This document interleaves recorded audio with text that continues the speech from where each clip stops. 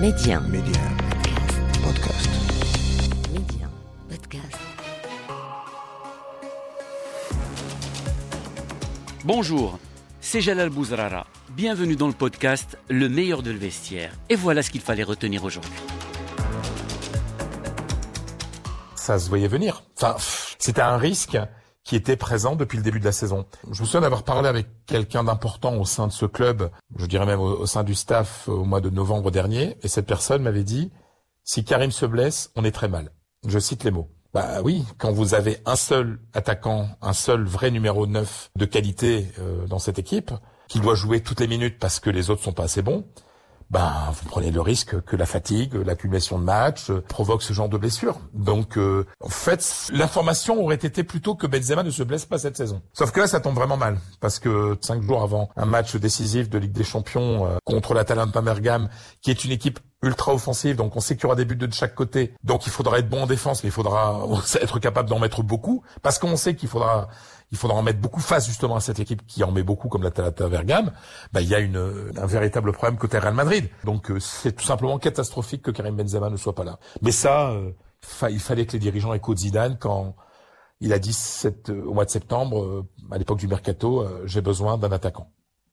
Les dirigeants n'ont pas voulu dépenser d'argent, et voilà le résultat. Le problème, mon cher Fred, c'est que Benzema ne sera pas le seul absent, c'est toute la colonne vertébrale du Real Madrid, si le forfait de Benzema se confirme, puisque le Real Madrid aujourd'hui compte parmi ses blessés Ramos, le capitaine, Carvajal, sans parler d'Eden Hazard. Donc c'est vraiment au mauvais moment que tout ça intervient, surtout pour Karim Benzema. Et la presse espagnole, j'ai feuilleté tout à l'heure quelques journaux, feuilletés virtuellement comme on le fait aujourd'hui. Ils posent tous la question, mais qui va marquer ? Parce qu'il n'y a que Benzema qui marque au Real Madrid. Le deuxième meilleur buteur, c'est Casemiro. Oui, et pourquoi c'est Casemiro ? C'est parce que Ramos est blessé depuis les semaines. Parce que sinon, le deuxième meilleur buteur, c'était Ramos. Ouais, bon, donc le Real Madrid n'a pas ses deux meilleurs buteurs en fait, qui sont Benzema et Ramos, et n'a pas ses deux leaders. C'est-à-dire que les deux capitaines titulaires, parce que Marcelo n'est plus titulaire, c'est le numéro 1 Ramos et le vice-capitaine, c'est Karim Benzema. Non, mais c'est catastrophique. Mais ça m'étonne pas. Voilà, c'est une saison très particulière où il y a beaucoup de blessés. Imaginez-vous le meilleur effectif d'Espagne. L'Atlético a du mal aussi. Lemar revient juste du Covid, il va être titulaire contre Levante. Voilà, parce que c'est une saison très particulière. Entre le Covid et l'abondance de matchs, le manque de préparation à cause d'un calendrier bousculé par la crise du Covid, ça devait arriver. Donc c'est une hécatombe, il y a beaucoup de clubs qui ont des blessés. On voit par exemple que le Paris Saint-Germain a joué à Barcelone. Ils ont très bien joué, mais sans Neymar et sans Di Maria. Voilà, donc c'est incroyable que les dirigeants du Real, qui est quand même un club important, un club qui est toujours en avance sur les autres normalement, n'ait pas devancé ça, quoi. Ou alors il faut accepter de ne rien gagner cette saison. Mais le problème, c'est que on donne pas les moyens et on veut que ça marche mieux. Non, c'est pas possible, quoi. Ça va donc être compliqué, mon cher Fred, d'avoir un petit peu les résultats de cette première semaine de compétition continentale.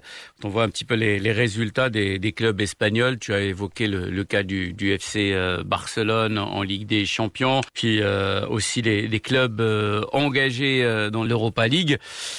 On sent qu'on risque d'avoir, en tout cas, un printemps très compliqué pour le football espagnol, ultra dominateur sur la scène continentale. On a vu le Barça et Séville en Ligue des Champions. Hier, la Real Sociedad, par exemple, qui a lourdement chuté 4-0 face au Red Devils. Bon, heureusement, l'honneur est sauf, puisque cette belle victoire aussi, il faut le signaler, notamment de l'équipe de Granada face à Naples. Il y a 2 mois, l'Espagne était le meilleur de tous les pays européens, puisque l'Espagne avait placé en huitième de finale ses quatre équipes de Ligue des Champions et ses 3 équipes de Ligue Europa. Donc, moi, je suis d'accord pour tirer des conclusions sur une baisse du niveau du football espagnol, ce qui me paraît réel. Moi, je pense qu'il y a une baisse du niveau du football européen à cause de la crise. C'est la raison pour laquelle on va avoir dans quelques années, c'est inévitable, une ligue fermée européenne, qui sera peut-être pas forcément fermée. En tout cas, il y aura une refondation des compétitions européennes, ça c'est évident. Mais je suis pas si inquiet que ça pour les clubs espagnols. On va très bien voir ce que font cette semaine les deux Madrilènes, le Real bien entendu qui va à Bergame et l'Atlético qui va jouer contre Chelsea à Bucarest, puisque il y a tellement de restrictions pour les gens qui viennent d'Angleterre qu'ils ne peuvent pas venir en Espagne, ils sont obligés de jouer ailleurs. Rendez-vous demain les amis pour un nouvel épisode du meilleur de le vestiaire. Pour ne rien rater du football chez nous et dans le monde, abonnez-vous à ce podcast pour être les premiers à recevoir les derniers épisodes. Ciao ciao.